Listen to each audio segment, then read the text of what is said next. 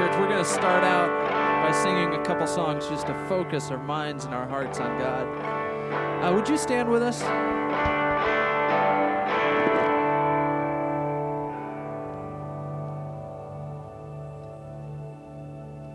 And let's just start off in prayer. God, we invite you into our lives and into our hearts this morning. God, help us to be aware of you. God, help us to be open to you, working in our lives. In Jesus' name.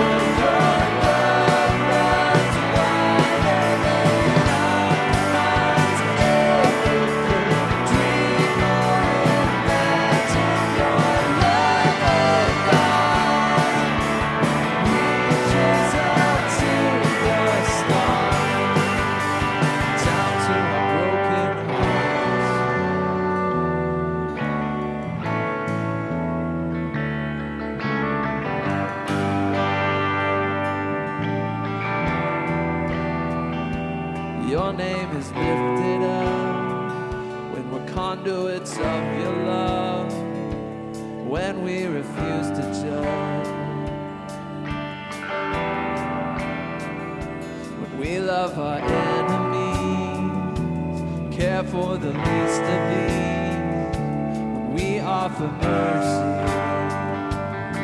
just as we receive.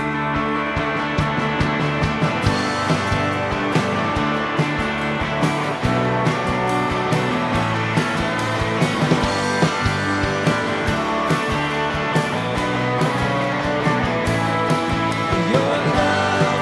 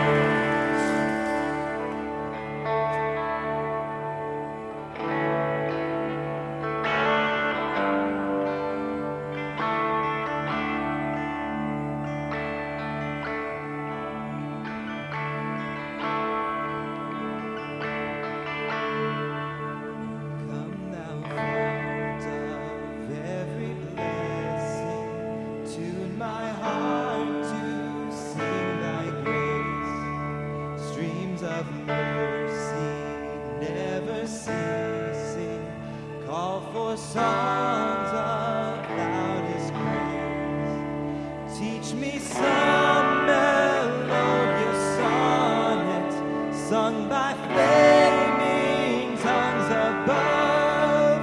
Praise thy mount, I'm fixed upon it, mount of thy redeeming love.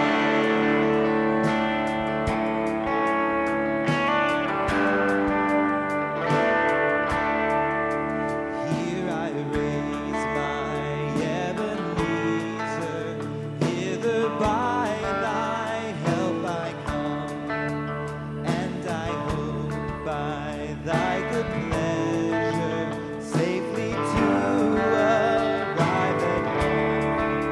Jesus sought me when a stranger, wandering from the fold of God.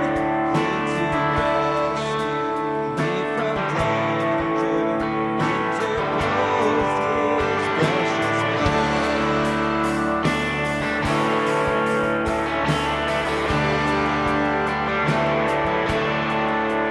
Oh, to grace, how great a debtor daily I'm constrained to be.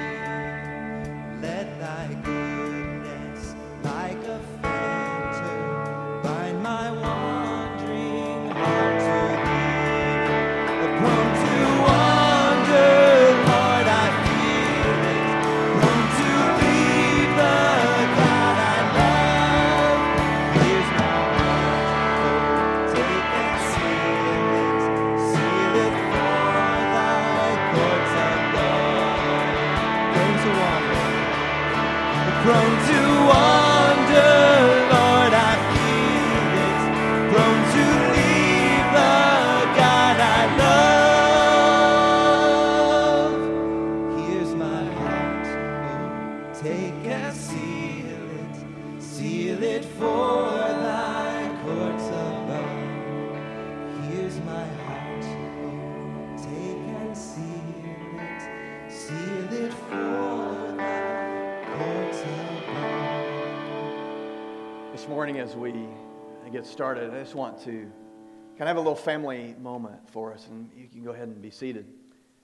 I know that sometimes life is not always the as the Psalms often talks about, the praise of God and the up moments of life. There's an entire book that we find in Scripture called Lamentations. And there are times in our lives that we have those difficulties, and we go through the shadow, we walk through the valley of the shadow of death. And this week, as many of you know in our church family was touched by the homegoing of little Connor Van Antwerp. Little Connor is 3-year-old son to Patrick and Angie Van Antwerp. He runs around here. He likes to listen to the band kind of finish warming up before the service starts, in between services. And he's the little superhero that likes to run around in capes and Batman outfits. And last Sunday, he had a stroke and went to be with the Lord. We do not grieve like the rest of men who have no hope. We believe in the power of the resurrection, that Jesus will one day come again. And when he said to his followers on one of his very last days on this earth, he said, I go away to prepare a place for you. And if I go away to prepare a place for you, I will come back to take you to be with me so that you can be where I am also. For you know the way to the place where I am going. And today we just want to acknowledge that as we come into this space that many of you grieve.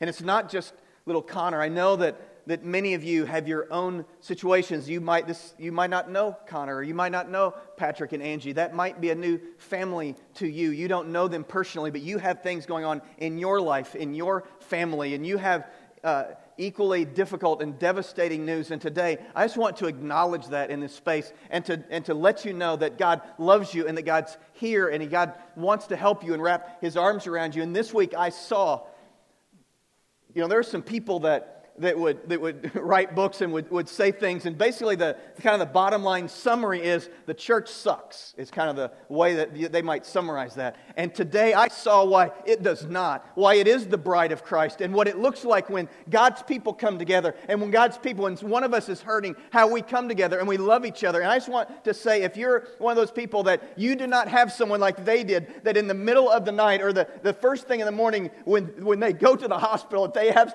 a number of people that they could pick up the phone and call and say, will you come to be with me? That's the kind of church that we want to be. We want to be that for you if you will let us, if you'll open up your life just a little bit. And that's why we have sections. That's why we do what we do. We want to be that. Let us be that. And if we have failed at that, I am sorry as your pastor. We're not perfect, and I'm not perfect, and I mess up sometimes. So I'm sorry if we have not come around you like we needed to.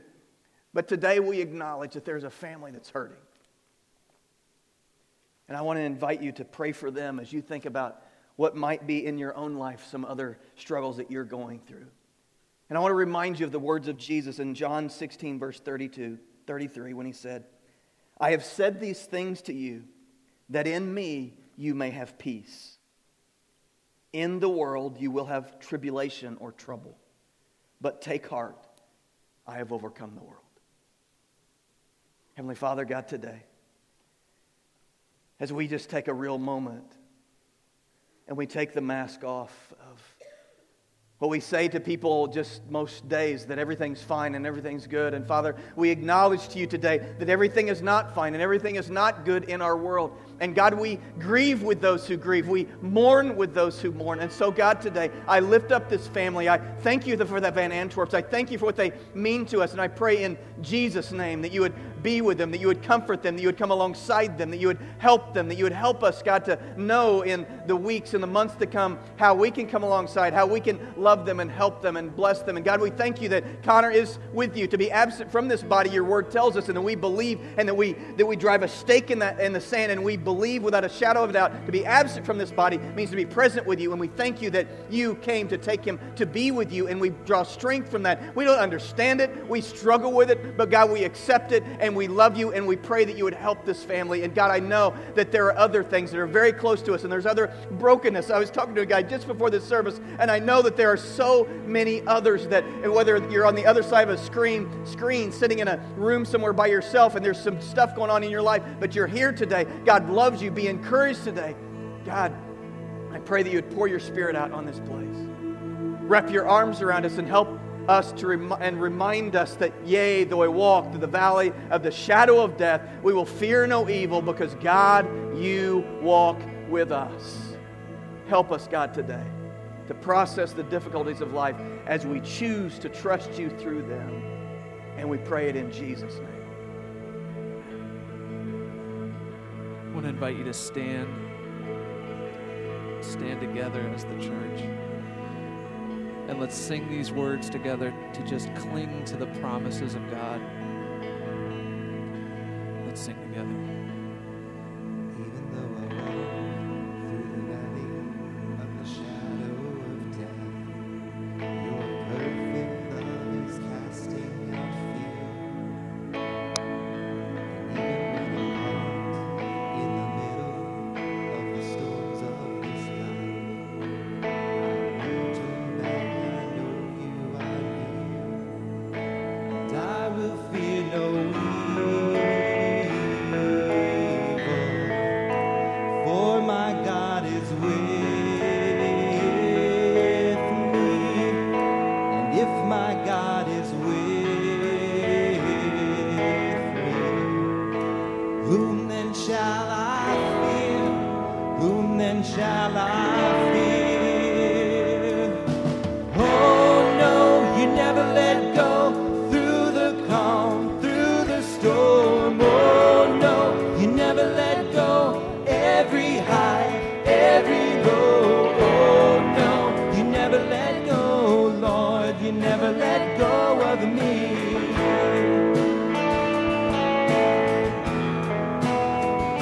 And I can see a light that is coming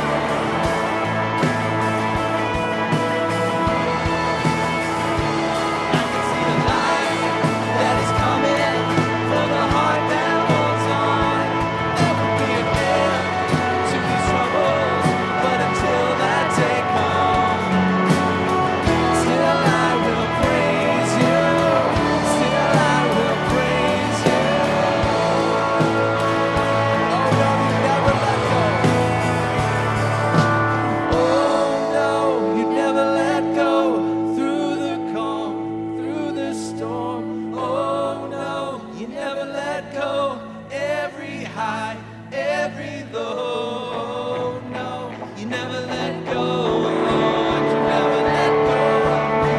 Keep on loving and you never let go.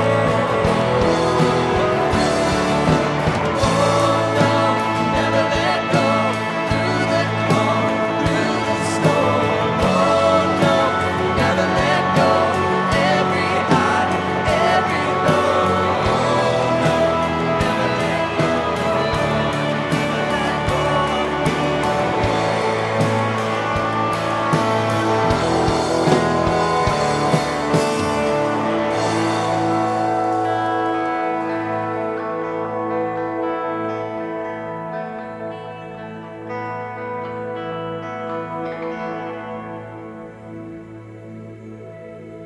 God, we hold on tightly to that promise this morning.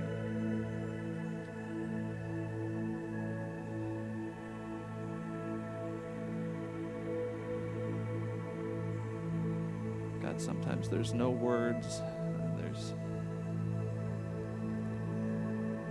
nothing that can be done. And so we just cry out to you, God. And we hold on to the hope that you give us.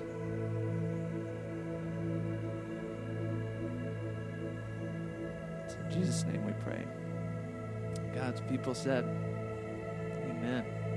You can have a seat.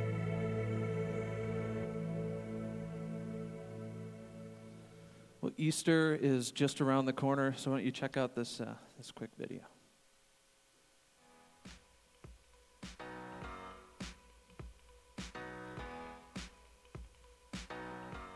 Good morning, First Church, and welcome to The Pulse. I'm Ryan Klund, the Communication Director here. The Pulse is our newest way of letting you know what's going on here at First Church. You're probably already making plans for Easter, and we would love to have you join us on Easter Sunday. On the inside cover of the bulletin you received today when you came in, you'll find our service times for all of Holy Week. You have the opportunity to be baptized here at First Church on Easter Sunday. I was baptized here a few years ago to declare that I was a follower of Jesus. It was such an amazing experience. Easter is all about new life, and there's no better time to express your new life in Christ. If you want to be baptized, we have baptism informational meetings next weekend. So stop by the info hub today after service or go to myfirstchurch.com/baptism. We hope you enjoyed watching The Pulse. We'll see you next time. Well, at this time, I want to invite our ushers forward to get ready to take up the tithe and offering for the morning. If this is your church home, I encourage you to give as an act of worship. If you're a visitor with us, a guest, we're so glad you chose to worship with us. A great way to contribute would just be to find your section leader after the service, and they'll let you know what's going on in the life of the church and help you get connected if that's something you're interested in. One thing I want to point out, we are doing something special and interesting next week where we're going to each take a dollar bill and sort of see the power of giving in action. So next week, I know most of us don't carry cash, but bring at least $1 bill. We're going to do a little experiment of giving, and it's going to be pretty neat. So remember, bring a dollar bill next week. Let's pray together. God, again, we just pause and we choose to think about the blessings in our life. God, we know that all good things come from you, and so we cling to those this morning. We ask that you would be with us the rest of the morning and the rest of the week. But God, help us now to just open ourselves to you, open our hearts to you, learn about you, and just draw closer to you. It's in Jesus' name, amen. And little bumper video with some quotes. Oh, yeah. Can we just skip that? We can skip that, yeah. Don't play the video. Okay, let's go right into it. Thank you, Dan. We'll drop back and punt. So as we get started, we're in week 2 of this new series called Satisfied.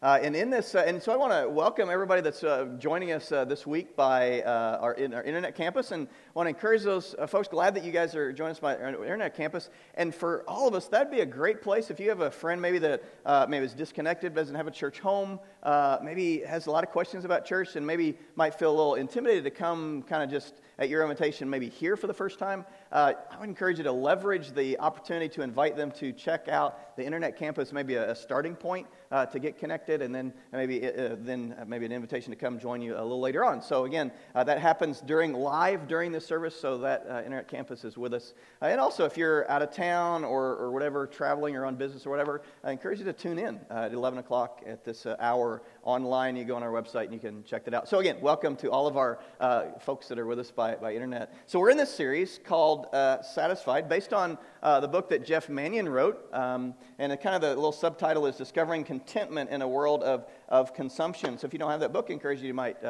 pick that book up. As we're kind of thinking about this weekend, last weekend, if you were here with us, I gave you a couple of assignments. How did that go? 2 assignments that I gave you were to count every shirt and every pair of shoes that you have and come up with a little total. So before I had kind of given that to you, I had kind of done some kind of looking around, and I took, it kind of motivated me, I ended up taking, and I counted them. I don't want to tell you my other total, but I counted these before I took them. I had 200 items that I donated to Mosaic as a result of my little exercise along these lines. And so I won't ask anybody to give us your actual number, but hopefully that maybe just helped you to kind of get in touch with kind of how you are in this idea of consumerism, and then maybe you found a bunch of stuff that you buy but never wear or something. Maybe what's that tell you about your own patterns or habits or whatever. The other assignment that I gave you was to think about something that you have of value that you no longer use, but you could give or gift to someone. That something, whatever it is, maybe you haven't used for the last decade, but it has some value, and who maybe you could give that thing, whatever it is, to be a blessing, and let maybe the rightful owner, if you've not used it in a decade or two, you might not be the rightful owner of whatever that item is. And so I actually had to get permission for the item I was thinking about. I was talking to a young family in the church, and they were talking about their kids, they like to eat homemade ice cream. I hate to make homemade ice cream. I would rather go downtown and let Kilwins scoop it up for me, and to have someone has ice cream elbow from having such a hard time getting it out because it's so hard, and that's the kind of ice cream I like, not the stuff you can drink that's the normal. Again, in my experience back in the day when I was a kid and we had a homemade ice cream. So anyway, we 25 years ago when Chris and I were married, we got for one of our wedding gifts was a ice cream maker that we have used one time. And it was really fun this week to find that ice cream maker and to give it to this young family who likes, with their kids, to make homemade ice cream. So that's kind of fun. So hopefully you were able to do that, because we were talking about how to kind of find some help in this world of consumption and the world of more for me, how we can kind of train our heart to practice this idea of generosity and to find contentment. And one of the things we felt that would be helpful would be a couple of these little exercises. So let's kind of move on. If you have your Bible with you, and if you didn't do those exercises, I encourage you maybe to catch up and do them this week.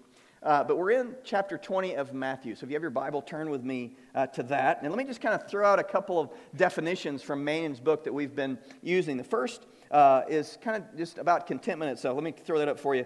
Contentment is the discipline of being fully alive to God and to others, whatever our circumstances. Being fully alive to God and others, whatever our circumstances. So no matter what's going on in your life, that you can find some contentment regardless of the material circumstances you have. The second kind of part of that, he goes on to say, contentment is not achieved through getting everything we want, but by training the heart to experience full joy and deep peace even when we don't have what we want. So when I'm living here and I have some desire to be there or to have something that's over there or whatever, but I am here, that I can find contentment, deep peace, full joy here before I get there, even when I don't have fully all that I want. That's contentment. It's not easy. It's something we have to learn. And so again, we're training our hearts. We want the end goal to be like the Apostle Paul when he said in Philippians, the 4th chapter, the 11th verse, when the Apostle Paul said these words, not that I am speaking of being in need, for I have learned in whatever situation I am to be content. And that's my prayer for all of us, that we would learn the secret of contentment, that we would sit in the school of contentment over the next few weeks and we would learn from some great truth we find in God's Word, how to find, in this world of consumption, how to find the satisfied life, how to find contentment.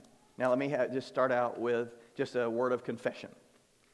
This week, several of the staff and myself went to North Carolina to just a great church in our country, Elevation Church in North Carolina, pastored by a great pastor by the name of Stephen Furtick, and they had what was called Inside Elevation. And Inside Elevation was just kind of a way for church leadership and staff to come in and just kind of see what's going on in this very effective church that's really reaching a lot of people, doing a lot of awesome things for God in North Carolina. So we're able to kind of talk to staff and kind of hear what's going on. And so we all got in the car and drove 11 hours to North Carolina for that experience. And we get there, and it's awesome. 10 years ago, 120 people started this church, and 10 years later, they have close to 20,000 people on a weekend across 13 different campuses, and it's really cool to see people baptized and life changed and hear those stories. It's really inspiring, and so we see that, and then Stephen gets up, and he starts preaching, and he's this awesome preacher, and he's hip, and he's cool, and he's young, and he's got this sweet beard. And I'm thinking, you know what?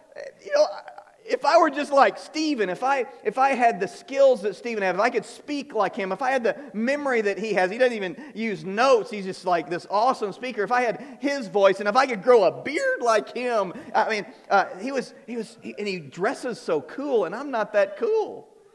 And I'm thinking, if I could just be like him. Now, I kind of say that jokingly, except that there's some reality in that.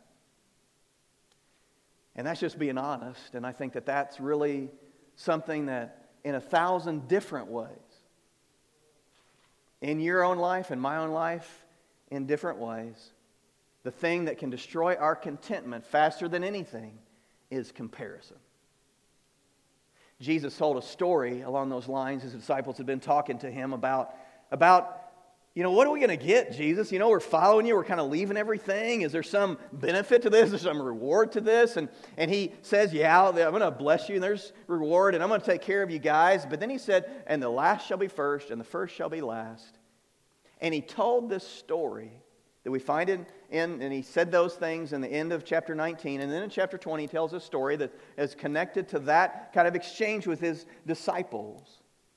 And in that story, he gets at the heart of comparison and how comparison can be the arch enemy of contentment. And so let's read this story and see what we can learn from Jesus in the school of contentment. He says this in chapter 20, verse 1, "For the kingdom of heaven is like a master of a house who went out early in the morning to hire laborers for his vineyard. After agreeing with the laborers for a denarius a day," and that was the kind of the wage that they were going to earn, "he sent them into his vineyard." Now here's a picture of a vineyard, so you kind of get the idea of what it kind of looks like. And first century, Palestine and Israel, they kind of did things a little different, so it's not exactly the same, but you kind of get the idea that the crops have come in, they're ready, and it's going to take a large crew to get it all done, a little more than what maybe the kids in the family and maybe the servants that he would have, and so he needs some other help. And so in first century world, there was basically, it's kind of the first century unemployment office was the marketplace, or kind of the middle of town, where day laborers would gather in hopes that someone would come and say, "Hey, I need your help for the day." And so that's what had gone on. There were some guys and the scripture says that they had come early. Now, does anybody have someone in their family, or maybe they're related to, maybe you're sitting next to, or just somebody that you know, that your definition of early and their definition of early is different? Anybody have that kind of going on in your family? Yeah? It's the cameras probably can't pick this up, but my wife has her hand up really high because our definitions of early are a little different. Yeah, before we were married, Crystal didn't realize that it was okay and legal to wake up before the sun came up. She thought you had to stay in bed and it was illegal to get up before dark. So anyway, that's just kind of another sidebar that I'll move on and not talk anymore about. But these, just so you understand, 6 in the morning was kind of that, when it says early in the morning, their day, a 12-hour work day was kind of 6 in the morning to 6 at night was kind of the range. And so when it says that they came early, they were there at 6 a.m. and they agreed to the wage. And so the owner of this vineyard comes and he said, "Okay, you guys work for me all day. I'll pay you a denarius." And denarius was the standard day wage. And so if you were a worker, you were a soldier, a day laborer, that was the acceptable rate for a day laborer. So this was a really fair wage that they were going to get, a denarius for their work. And so they go off, they're all excited, jazzed up, hey, we got work for the day. They're excited and grateful, and so they go to the vineyard, they start to work at 6 a.m. Now the master of the vineyard decides, well, you know what, we're not getting enough done that I want to get done, and so he goes back, and he wants some more workers, and so at 9 o'clock, 3 hours later, he goes back, and sure enough, there's some guys, hadn't got there early like these other guys were, and so he hires them. There's another crew that came, some of Crystal's folk, that got there about noon, and they didn't have jobs either, and so he says, why don't you guys come along? And so they start working at noon, and then at 3 o'clock, he goes back and gets some more, and then at 5 p.m., 1 hour before it's quitting time, he goes back, and here's the slackers. Here's the ones that just kind of showed up, and I really don't necessarily want to work, but I'm here. And he says to that group, hey, if you guys will work for me, I'll pay you something. And so he doesn't tell them what, but he says, won't you come? And so they come to work and work 1 hour. They hardly, and these guys, that first group, they get there and the next groups are coming, and the dew's kind of, that had made the not so dusty, that dew has burned off and the dust has increased and the heat of the day, and they've been working all day and they're sweaty and hot and, their backs breaking work, and then these guys come, they barely break a sweat, this last group. And and the end of the day comes, and it's time, it says then, to pay them. And here's what it says in verse 8.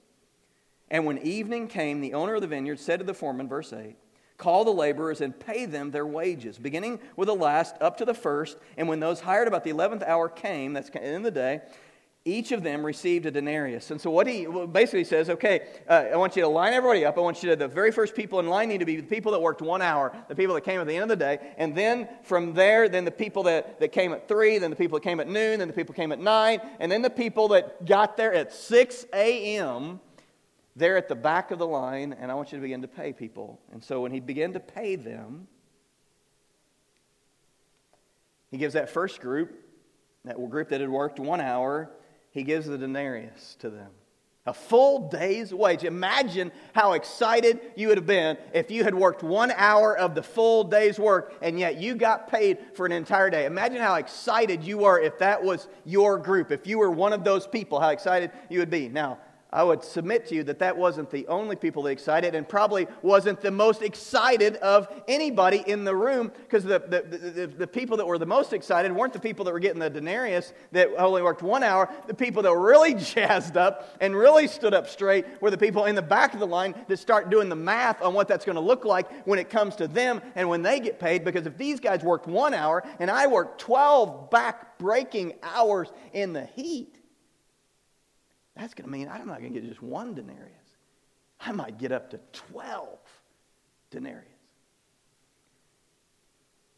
Well, that first group gets paid. And then the group that started work at 3 o'clock gets paid, and they get paid a denarius as well. And then the group that came at noon, and the group that came at 9, and every group, as they're paid that same wage, the thrill level, the excitement level of that group in the back that had been working for 12 hours, their excitement level goes down and down and down until there they are standing, the last ones in line.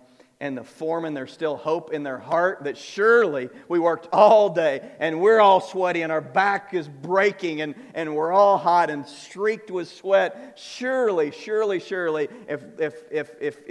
if things go like they should, we're going to get more. But yet then they get the denarius. And I want everybody to say it with me. What were they thinking? What do we think when we look at that situation? What's the kind of the summary of that? And then say it with me. That's not fair. It's not fair. And here's how they react. And now in verse 10, and now when those hired first came, they thought they would receive more, but each of them also received a denarius. And on receiving it, they grumbled at the master of the house, saying, "These last worked only 1 hour, and you have made them equal to us, who have borne the burden of the day and the scorching heat."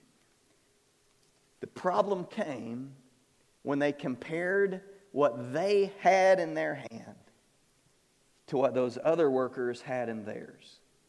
And even though they got exactly what they had agreed on, he wasn't cheating them. What they had agreed at the very beginning of the day, at 6 o'clock in the morning, when the master of the vineyard said, "Hey, if you work a full day, what do you think a wage should be?" And they answered, "Well, how about a denarius?" Like, "All right, that's fair. Sure, I'll pay a denarius." And so they had agreed upon that. They had worked all day, knowing in their head at the end of the day, "I'm going to get a denarius." And all day they've been thinking and then looking forward to that payment. And here's the key when it comes to comparison. The problem is not that we receive less than we think we deserve. The problem happens when someone near us receives more than we think they deserve. That's the destructive nature of comparison. The wounded voice of comparison demands, "Why them and not me?" And I want you to notice the reply of the master in verse 13. But he replied to one of them, "Friend, I'm doing you no wrong. Did you not agree with me for a denarius? Take what belongs to you and go.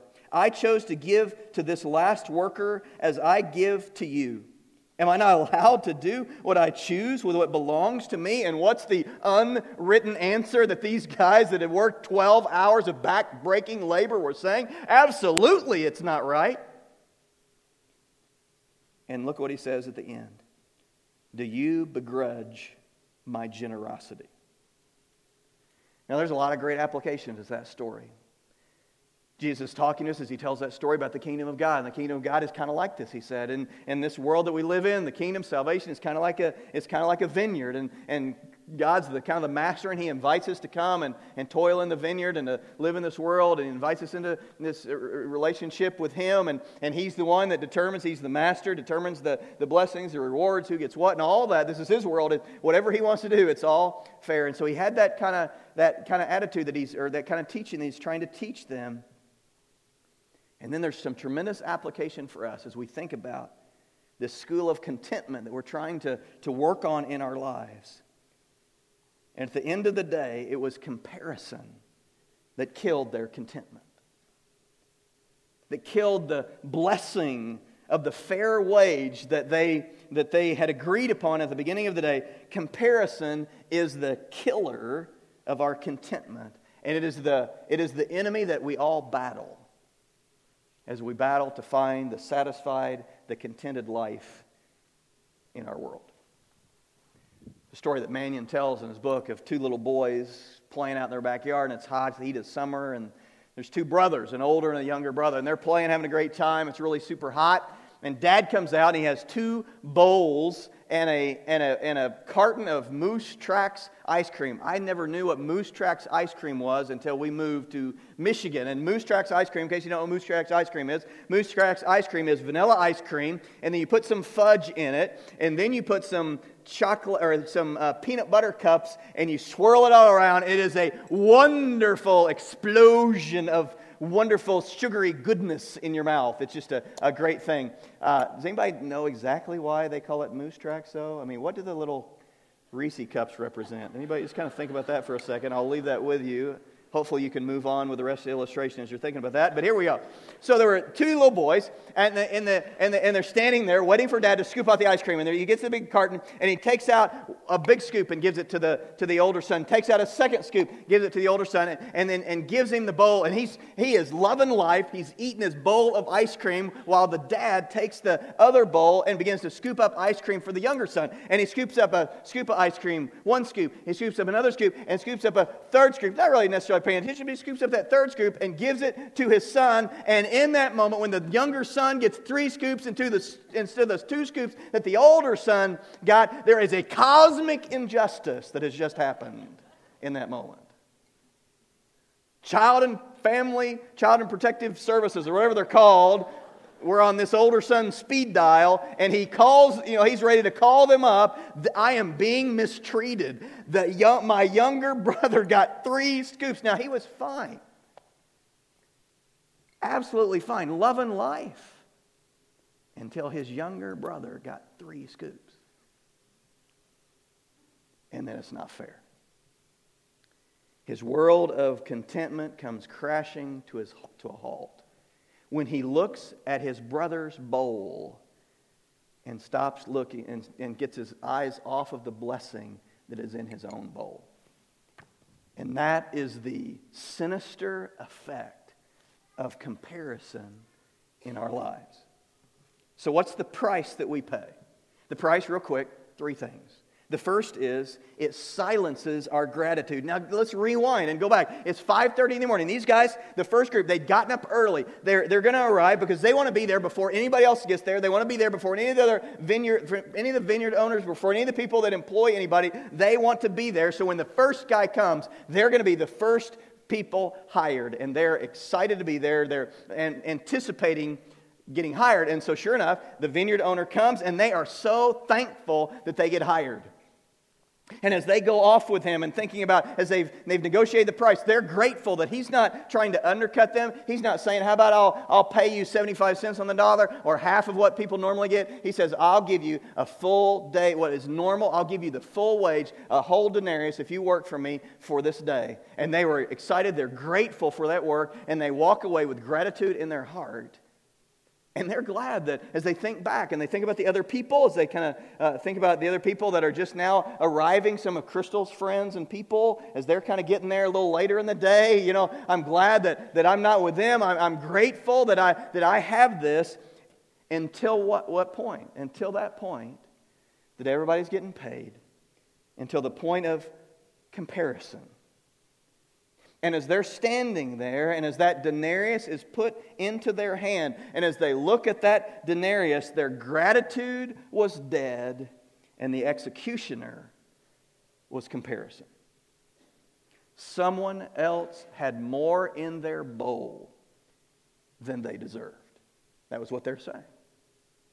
They have more in their bowl than they deserve, and their contentment, their gratitude was destroyed in that moment. Everything was great until they looked in the other person's bowl. Comparison stole their gratitude. The second thing that we notice as we look at this, the price of comparison, is that comparison inhibits our generosity. If you go back to what the master of the vineyard, what he said in verse 15, if you remember that, he said, "Am I not allowed to do what I choose with what belongs to me? Or do you begrudge my generosity?" And the answer to that is, absolutely I begrudge your generosity. I'm not liking your generosity because it's not directed to me. Comparison inhibits our generosity. The disgruntled workers weren't focusing on generosity. They weren't, I'm sure if they ran into somebody else that they would have had an opportunity to be generous towards. They're going to be generous because when we are engaged in that game of comparison, it destroys our generosity. It's the natural casualty of comparison. Generosity is. We're drawn to be generous when we look at our lives and we look at our bowl, and when we focus on our bowl and we see the blessings and the abundance that is in our bowl, when we focus on our own bowl, then it's easier to be generous. And we think about that in the life of the church. You think about that in our own giving, like financial, the way we support or give to the church. When we see that our bowl and everything in it, every scoop that's been placed in our bowl comes from our Heavenly Father that loves us and blesses us, and every good and perfect gift comes from Him. But when we begin to compare our bowl to other people's bowl, and we feel like we've been treated unfairly, it's hard for us to be generous. Be generous to God, and it's hard for us to be generous with our fellow humanity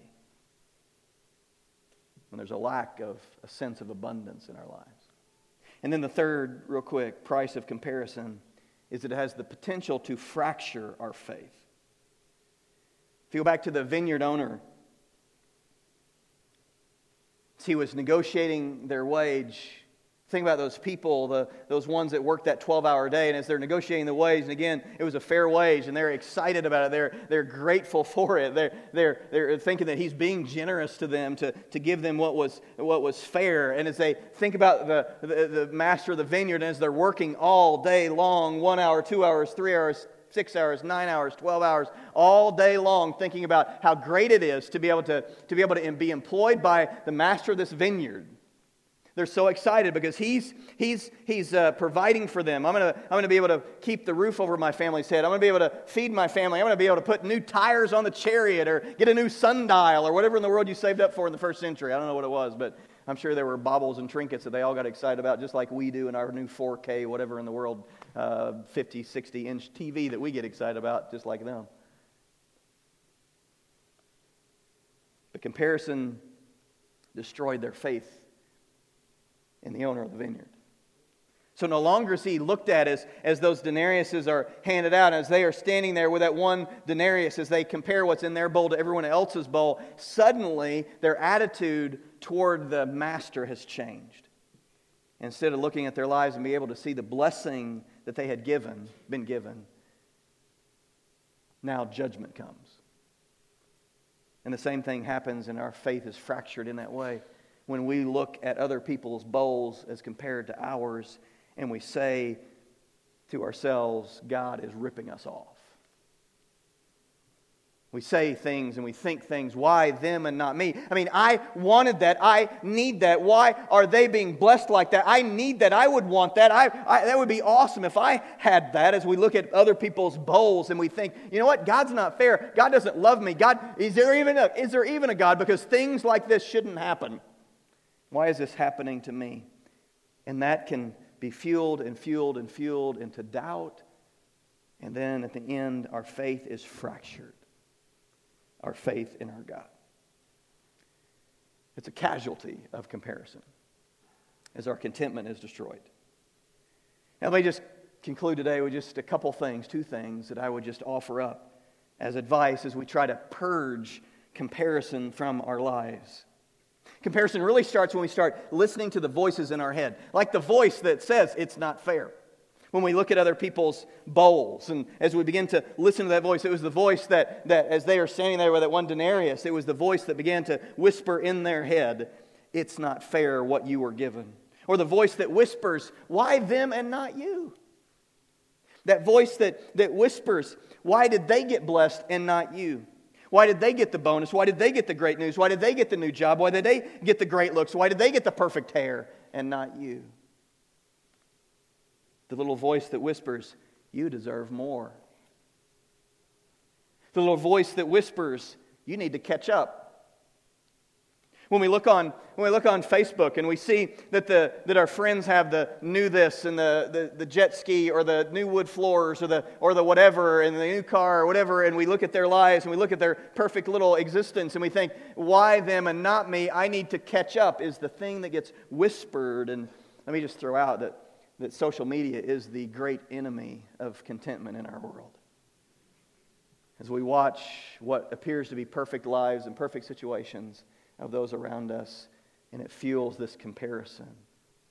As we compare our lives to theirs, and it seems to come up short. As we look at what seems perfect when we don't even know what's behind the scenes that are going on.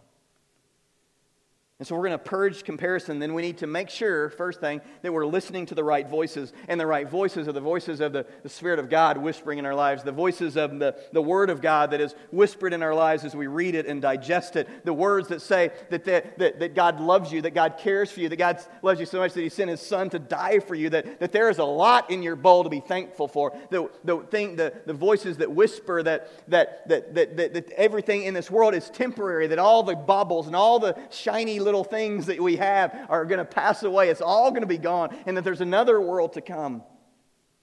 The voice that whispers, the voice of Jesus, when He said, I'm coming again. The voice, the letter of the Thessalonians, when the Easter sky is going to split and the trumpet call of God will go out, and Jesus comes back to take His bride, take us home to be with Him. That's the voice that we need to listen to. That is able to look beyond everybody's bowl and just focus on the blessings that we have been given. Listening to the right voice reminds us that we, and this is really important, that none of us, as we put our faith in Jesus, really get what we deserve. Let me say it again. The blessing that we know through Jesus Christ is that none of us are going to get what we deserve. You know what we deserve? We're sinners. And what we deserve because of that sin, what we deserve because of what the choices that we've made in our lives to sin and be disconnected from God, is that there is a judgment, there is a separation from God, and it is eternal, and it's a big deal, and it's coming. And we, if we put our faith in Christ, we will not get what we deserve because Jesus got what we deserve. When He was on a cross, He paid the debt of sin, my sin, your sin. And so at the very beginning I said, if you don't have a personal relationship with Christ, if you've been thinking about it, maybe you're new or whatever, today is your day. And I would encourage you to step across that line of faith and accept the gift that is not fair. You're not going to get what you deserve. You deserve judgment. You deserve separation from God because of your sin. What you're going to get if you put your faith in Christ is freedom, is mercy, is grace. Today's your day. The final kind of thing that I would say to us as we think about the price of comparison, how to purge comparison out of our lives, is real simple. Would be just an encouragement to you today to count your blessings. As our worship team comes back up, to count your blessings. What's in your bowl? Just to ask yourself this week, what's in your bowl? That's your assignment this week, is just to look at your bowl. I don't want you to look at anybody else's bowl. I don't want you to compare your life to anybody else's. I just want you to look in your bowl. And so what's that look like? Maybe you get your iPad or your computer or your whatever, or your Evernote out, and you just make a list. I just want to encourage you to make a list, or get your legal pad or your notebook and just make a list of everything that's in your bowl. And you might maybe categorize it. Maybe here are some family kind of things I might list, or relationship kind of stuff, and the blessing of what's in my bowl in relationships. Here's maybe the blessings in my bowl materially that you might list. Here's the blessings in my bowl that are kind of spiritual, that God kind of things that it might be in my bowl. And there's all kinds of things that you might list. For me, I might list, like, I live on a ravine, and on any given day, when I look out this cool back window of my backyard, I can see turkeys prancing across my backyard, or little raccoons doing crazy stuff out in the backyard. I love that. That's a blessing. I could write that down. I could write down that I love the mature trees in my yard. I love trees. And I love to see these mature trees. That's a blessing. And I look out, and I hate to rake them, but I love the trees and the leaves. Or I could write down that when Caleb came home for spring break, when he walked in our door, that when he saw his brother, that Caleb and Jacob gave a big bear hug, that I could not say a couple years ago that would happen in our home. You guys are laughing. I'm trying to be serious. But that, for me, is one of the greatest blessings of my life right now in this stage of my life. And I don't know what's in your bowl, but I want to encourage you to focus on your bowl and to write it down and to celebrate it. Father God, as we conclude our time, God, it's real easy for us to begin to just look in other people's bowls and in other people's lives and to doubt you and doubt your mercy and your love and your care for us when we compare our bowl to other people's. And God, today I pray that you would help us to purge comparison out of our lives and stop listening to the crazy little voices that say you're not getting what you deserve, or it's not fair, or whatever in the world the little voices say. I pray, God, today that we would be able to look at our bowl and to celebrate the fact that if we want, that Jesus Christ is in our bowl, that we can have eternal life, that we can have faith, that we can have Jesus, that we can be set free, that we can have mercy and grace, and everything else is just the cherries and the whipped cream on top of that wonderful fact that all of us is available to us today. And God, this week, I pray you would help us to purge, destroy comparison out of our lives, and celebrate what we have in you today in our lives. God, thank you, and I pray that you would help us to continue to learn in the school of contentment as we seek the satisfied life that only comes as we get connected up with you. Thank you, Father, we pray it in Jesus' name.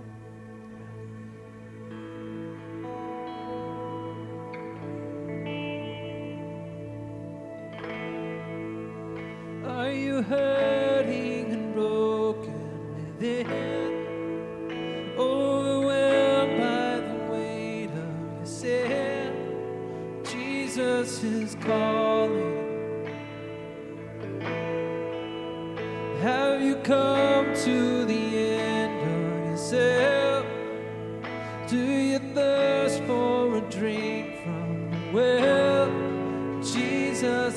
calling. Oh, come to the altar. The Father's arms are open wide. Forgiveness was bought with the precious blood of Jesus Christ.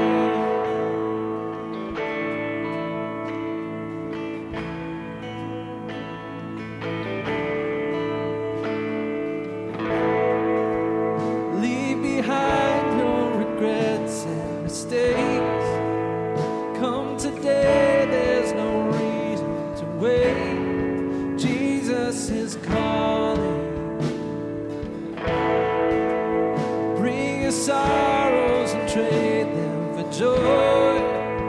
From the ashes, a new life is born. Jesus is calling. Will you stand with us? Oh, come to the altar. The Father's arms are open wide. Forgiveness was bought with the precious blood of Jesus Christ. Oh, come to the altar. The Father's arms are open wide. Forgiveness was bought with the precious blood of Jesus Christ. This morning, I just want to pray for you. We came in and we talked about just some brokenness and whatever, and I just wanted, before we kind of finish that song, I just want to have the privilege of praying for you. If you are here today and there's a kind of a broken state and you need those arms that are wide open and you need that presence of God in your life, and maybe that's for salvation, maybe that's just the brokenness and some of the pain that you're experiencing through some tough stuff. Do you need that today? Would you just raise your hand and I just want to pray for you? Do you need that today? Thank you.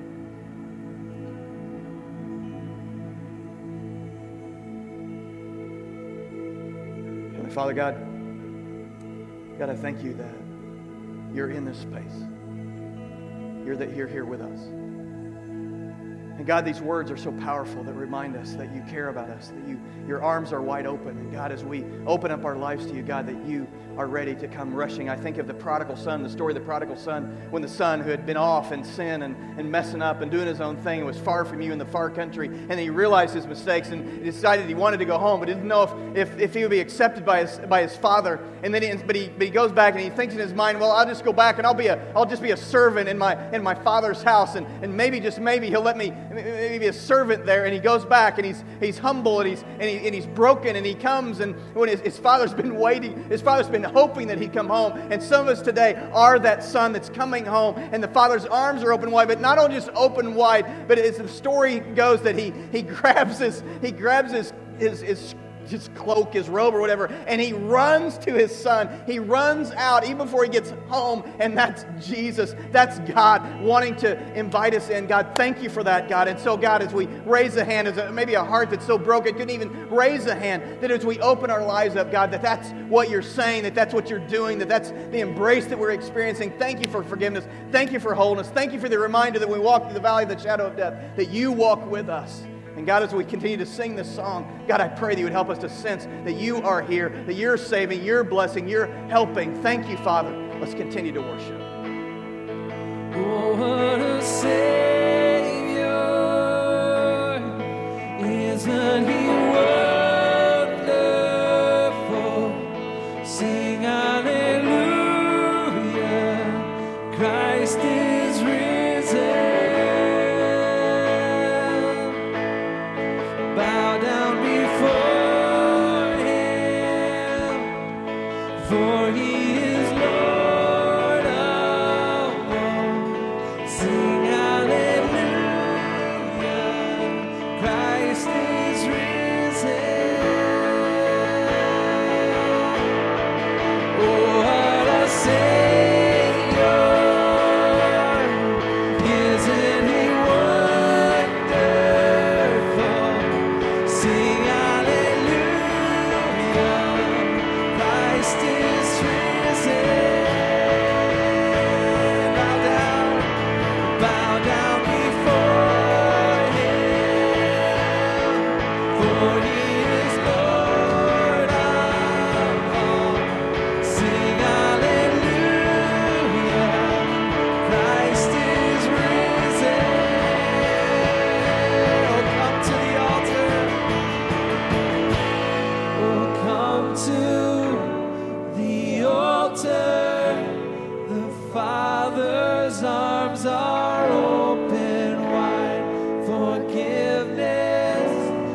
was bought with the precious blood of Jesus Christ. Oh, come to the altar. The Father's arms are open wide. Forgiveness was bought with the precious blood of Jesus Christ.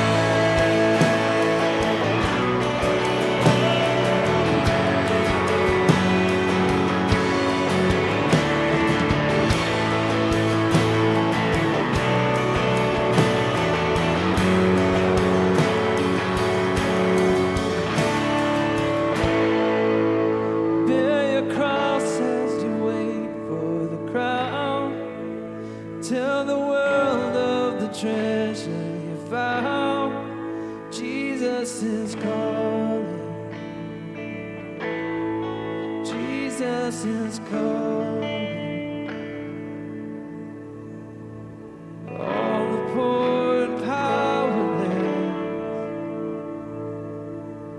and all the lost and lonely,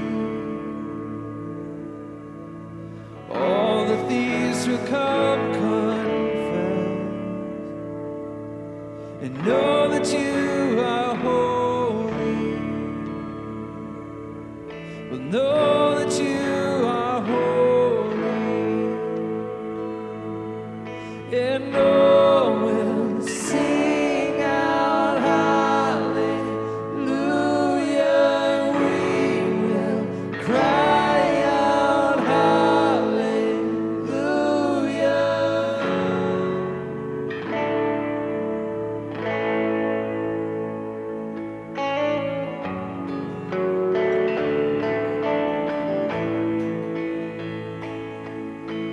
All the hearts who are content, all who feel unworthy, all who hurt with nothing left, will know that you are holy, and all will sing out hallelujah. We will cry out hallelujah, and all will sing out hallelujah, and we will cry out hallelujah.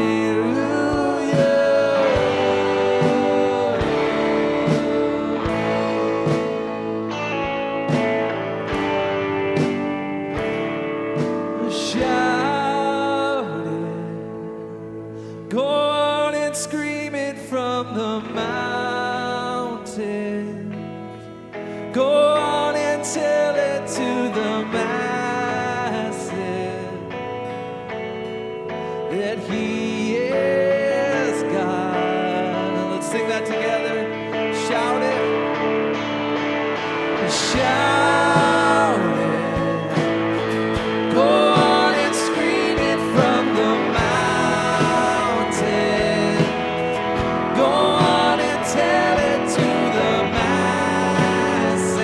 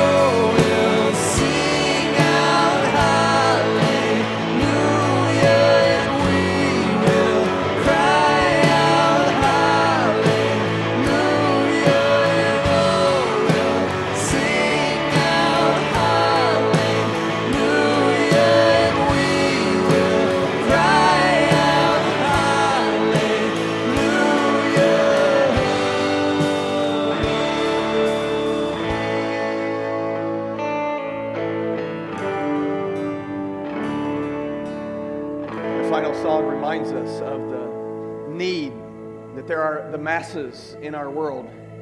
And that we come in here and we get filled up so that we can go and be on mission. And there are times and there are seasons that in our own lives, as Jesus said, in this world you will have tribulation, you'll have trouble. And we come into this space and there's brokenness sometimes in this space. But we also need to have and be ready that when we are sent out, that we are ready to love and encourage and bless and be the hands and the feet of Jesus. And so this week, who's the family, who's the person, who's the individual, who's the coworker, who's the neighbor that God uniquely has positioned you, somebody that I'm never going to be around, that Dan's never going to be around, that some of you, we don't have the same spheres of influence. And so how can we be aware and let the Spirit move so that we can be who we need to be in this world, so that we take this message that there is a Savior, that there's a hope that we have beyond this life, beyond this messed up, broken, dead-end existence of this world, that there is hope in the person of Jesus Christ. We have that message. And so this week, I just want to just commission you